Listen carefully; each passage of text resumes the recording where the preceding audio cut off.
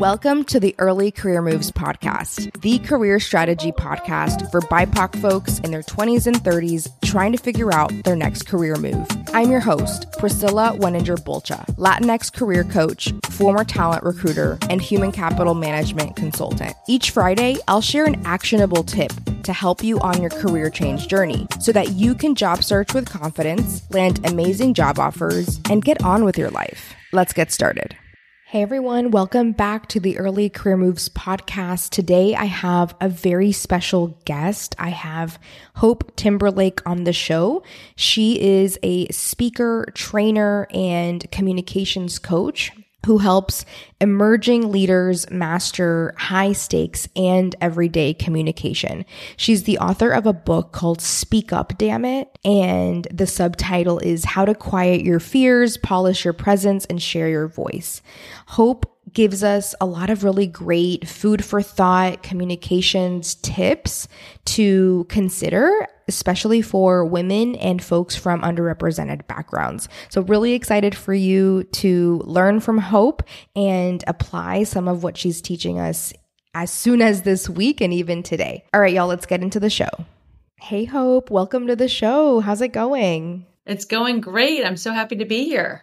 Yeah, really appreciate it. So I'm really excited to have you on today's episode to talk about your book, Speak Up, Dammit. So I would love for you to introduce yourself, tell us a little bit about you, your background, what you do, and then tell us about your book and why you decided to name it that. Yes. Okay. So thank you for having me. I am a speaker, a trainer, and a coach focused on persuasive communication skills, particularly for those who are not yet leaders in their organization, nor look like leaders in their organization. So I'm all about how can we share our voices, amplify our voices, and eventually become the leaders that change the landscape of business. And the title comes from this. So the reason I wrote the book is I spent many years of my career coaching leaders at the top of their game. And in the book, I joke that they were all pale, male, and stale, which is completely accurate because I'm in Silicon Valley and the leaders were not all pale, but they definitely were all male. And they definitely weren't all stale either. But the point is we didn't have many women. We didn't have enough diversity.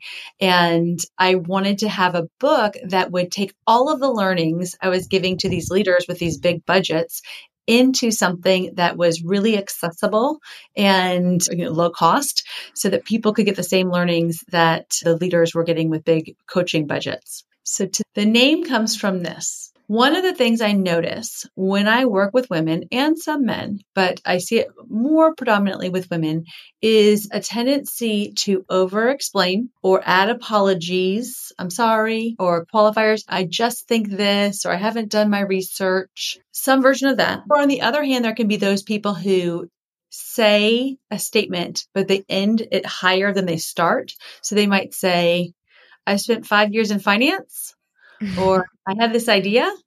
And so it sounds like a question. So the title of the book, Speak Up, Dammit, is an exercise. And so for all of your listeners, if you're not driving or someplace where you can't do this, if you make a fist with your hand and as you are speaking, you say the term speak up, dammit, and you end the dammit with your fist pounding against your desk or wherever you may be, maybe the dashboard if you're at a stoplight. And the idea is we want to end our statements strong, as if you are punching out your end of your sentence with a damn it, which is not to say you should say the word, but you should be thinking that way. So I am qualified for this position. Damn it.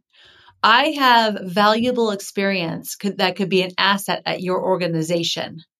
Damn it. So that helps you say concise and end as an assertion, which is not a negative word. It's not aggression, assertion versus asking for a favor. Like, I have valuable experience. So that's where the title comes from. Got it. That's so cool. And I love that you are working with folks that are not traditionally represented at the top of levels at companies and organizations. What made you decide to work with that niche? I'm assuming you started first with leaders, like you mentioned, and then moved over to a different group. So what made you decide to make that transition? Well, if I'm completely honest, and I haven't shared this much publicly, but I always have been interested in working with women leaders, but I was scared to do so.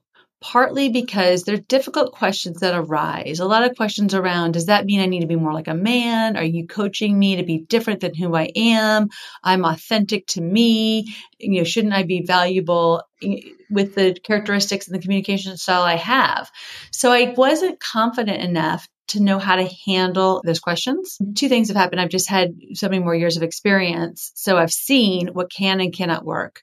And I feel more confident, but I felt very driven to shift my career with things that were happening, let's call it 2015, 2016 in the political world, in the social world, Me Too movement. I'm not even going to get specific about politics, but there were enough things happening in our world that really made me angry. And I thought we need to have more equality and more diversity in all segments of the world, in teaching, in healthcare. But my domain was business, and it was no different than in Hollywood or on Capitol Hill. And I just thought we really need to have better representation at the top. So I put my fears aside and my years of knowledge into effect. And I don't have all the answers always, but I feel much more able to help address and empower people, both from the mindset place, as well as from the communication style, their persuasive style, the content, and the way in which they speak. Yeah, so you mentioned the word authenticity a little earlier, and this comes up a lot, especially with women, but also folks from different historically marginalized backgrounds, BIPOC folks. There's this misconception that if we strategically think about how we want to talk about ourselves or promote ourselves, then we are not being authentic. And there's a lot of resistance around that. At least I've seen that definitely with my clients, where there's a lot of resistance around, like, why should I have to do that? Can't I just show up as how I am today? There's also a lot around, shouldn't it be enough that my work speak for itself? Why should I have to talk about myself? Have you seen that as well? Yeah, this is such a big question. This alone, you and I could talk on for an hour. And a couple thoughts I have.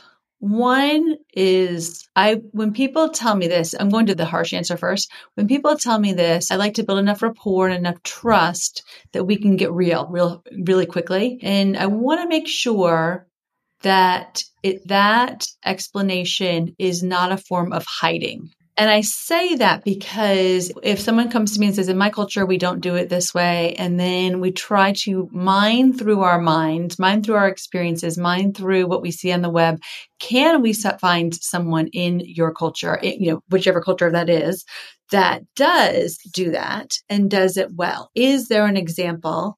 Because in some subsets of communities, there really are very few. Usually we can find someone, and let's talk about that person. What does it look like? How do you respond to that person? How do others respond to that person? I don't think any of us can go through life wanting to please everybody, no matter from what vantage point you sit in. But I want to make sure that we're not using what's been true in our culture, in our family, in our communities as a reason to not expand, get uncomfortable, stretch, or what I call hiding. So that takes some pretty big introspective work and reflection.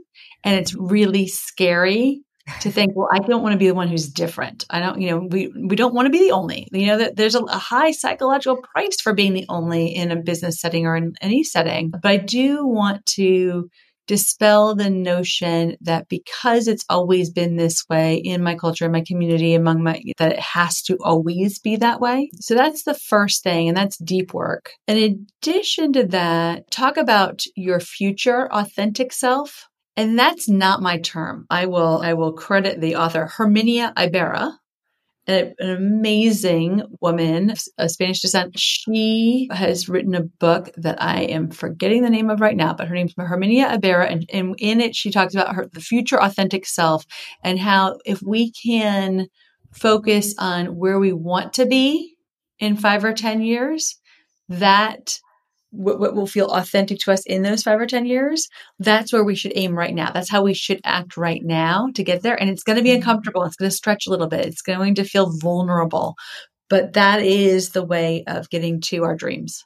Right. Remember, it's called Act Like a Leader, Think Like a Leader. Ooh, okay. Yeah, I'll add that to the show notes for sure. So, one thing I was thinking about as you were talking is just in this world that we've been living in with remote work, a lot of us are oftentimes on calls where we're not really even using video, right? We're just kind of listening to what people are saying, and it's mostly auditory based.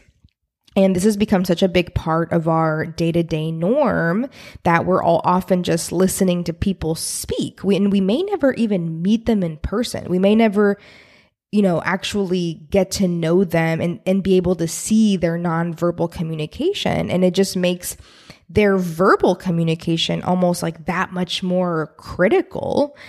And what do we do as humans is we judge people. It's not necessarily positive, negative judging. It could even be neutral. But in the workplace, it's almost like that is all we have to go off of is just someone's voice and the way that they communicate, how they use their words. And it's really interesting how some people have this really powerful, commanding voice that immediately asserts power or conveys confidence, but that may not even necessarily be true, right? Like someone who may sound a little more nervous or shy or unsure of themselves may be just as competent, but oftentimes we're making judgments based on the way that someone communicates. And it's really just perception based. It's not necessarily on the way that someone works. Right. And here's the bad news is that often the first things that come out of our mouth in terms of our tone, our style, or the content can be that first impression that lasts.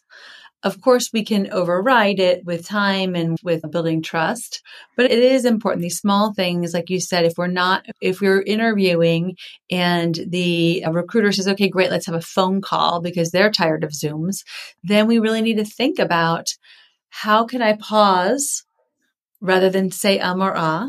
How can I pause to end my statement strong with that damn it? How can I sound warm? It's not simple, but it's also not hard either. As long as we have some intentionality around it, okay, let me look at one thing that I could do to sound appealing. And sometimes that requires audio recording and listening, which people hate, myself included. The way we hear our voices is very different in our heads than in a recording, or asking other people for feedback. And the prompts that I would use for asking for feedback, how warm do I sound? And why? And how strong do I sound and why? And every leader, every effective communicator, I believe, doesn't matter who you are, where you are, what age you are, what racial background, what ethnicity, what anything, to have a balance of warmth and strength is universally appealing.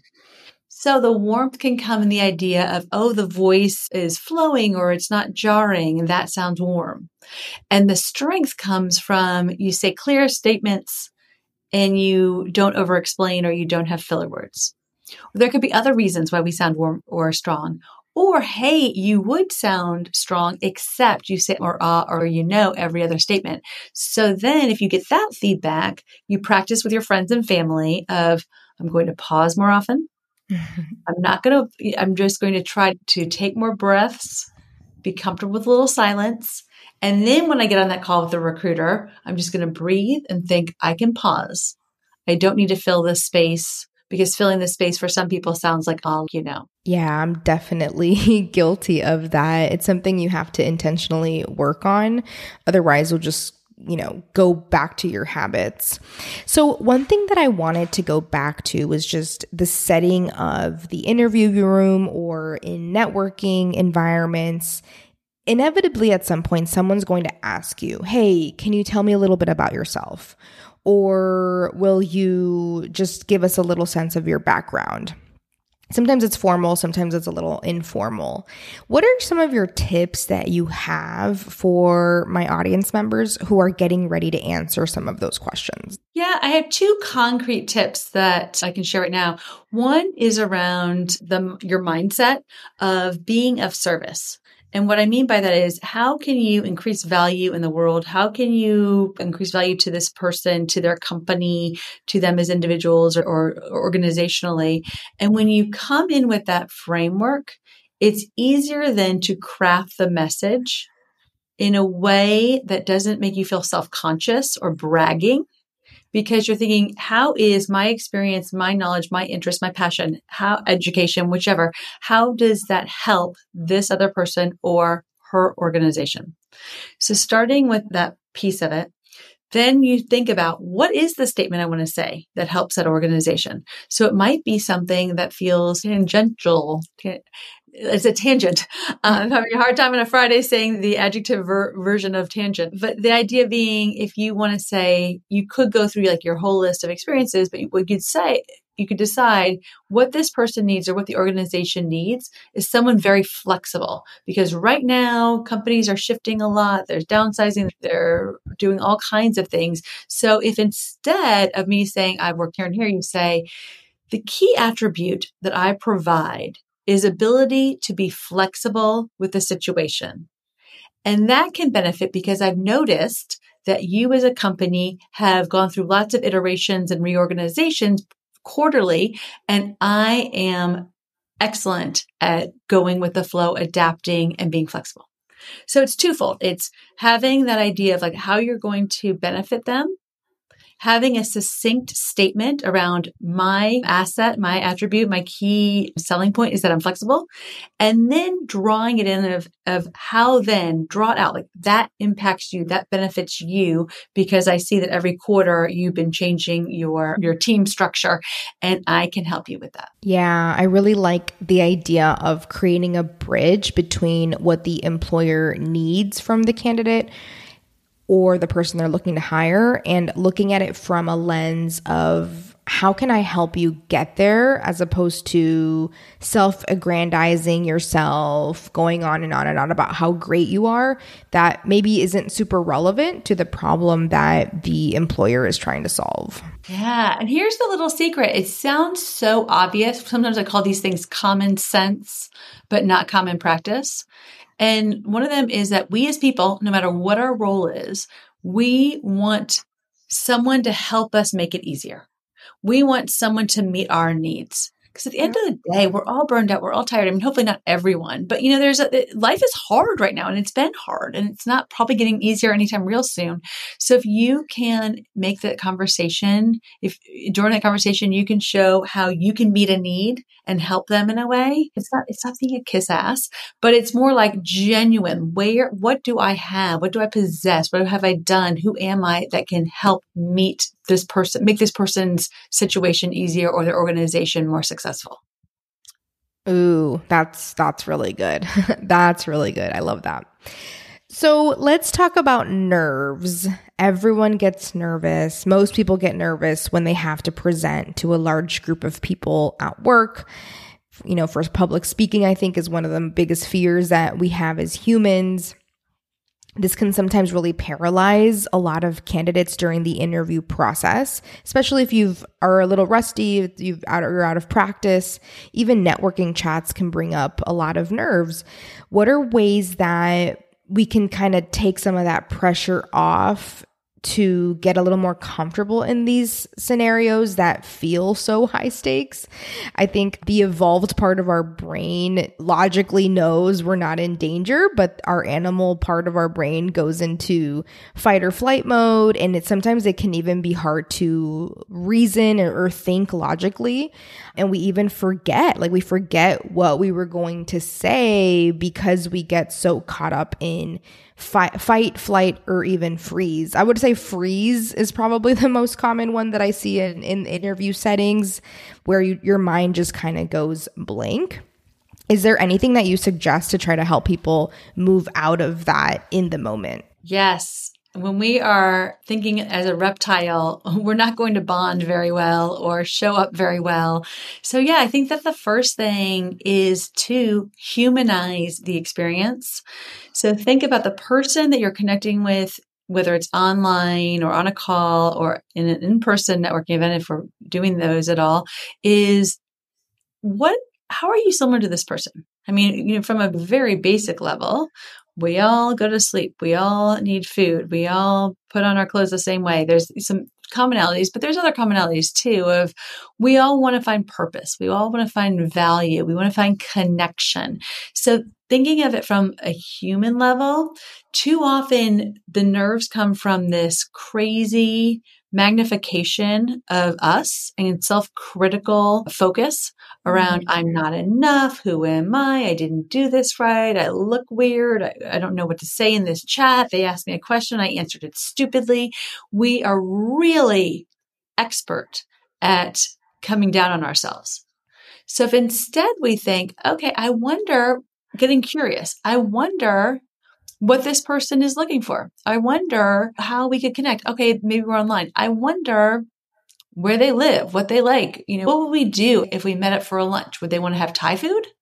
Would they want to go for pizza? Getting to a place that sounds so silly, but is really important for humanizing the experience of let me get curious and let me think about them as a friend, potential friend, colleague, not as a weird power differential where I am lame and they are all powerful. Yeah. And you just made me think of this study that I recently read about where if you grow up in an environment in a home where you didn't receive a lot of that positive feedback, maybe people didn't look into your eyes or smile at you, then you are more likely to really read into other people's facial expressions in a much more negative way. So if you didn't receive that positive feedback, even if someone's face is neutral, as an adult, you're going to see it as more negative. And I've noticed for myself when I'm coaching someone or I'm interviewing someone or I'm being interviewed, there's this part of your brain that disconnects a little bit as you're speaking and you're reading into the person's facial expressions. And then there's part of your brain is like, oh my God, this person probably thinks what I'm saying is so stupid.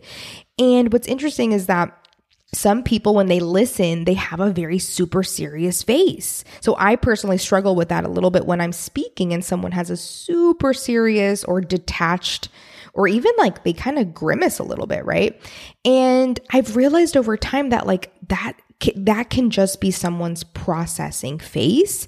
And I don't need to read into it and think, oh my God, this person totally hates what I'm saying. Because more often than not, once I stop speaking, their face kind of like comes back online and then they engage and like smile and they're like, oh, like that's really interesting. And then you're like, oh, there's the positive feedback that I needed.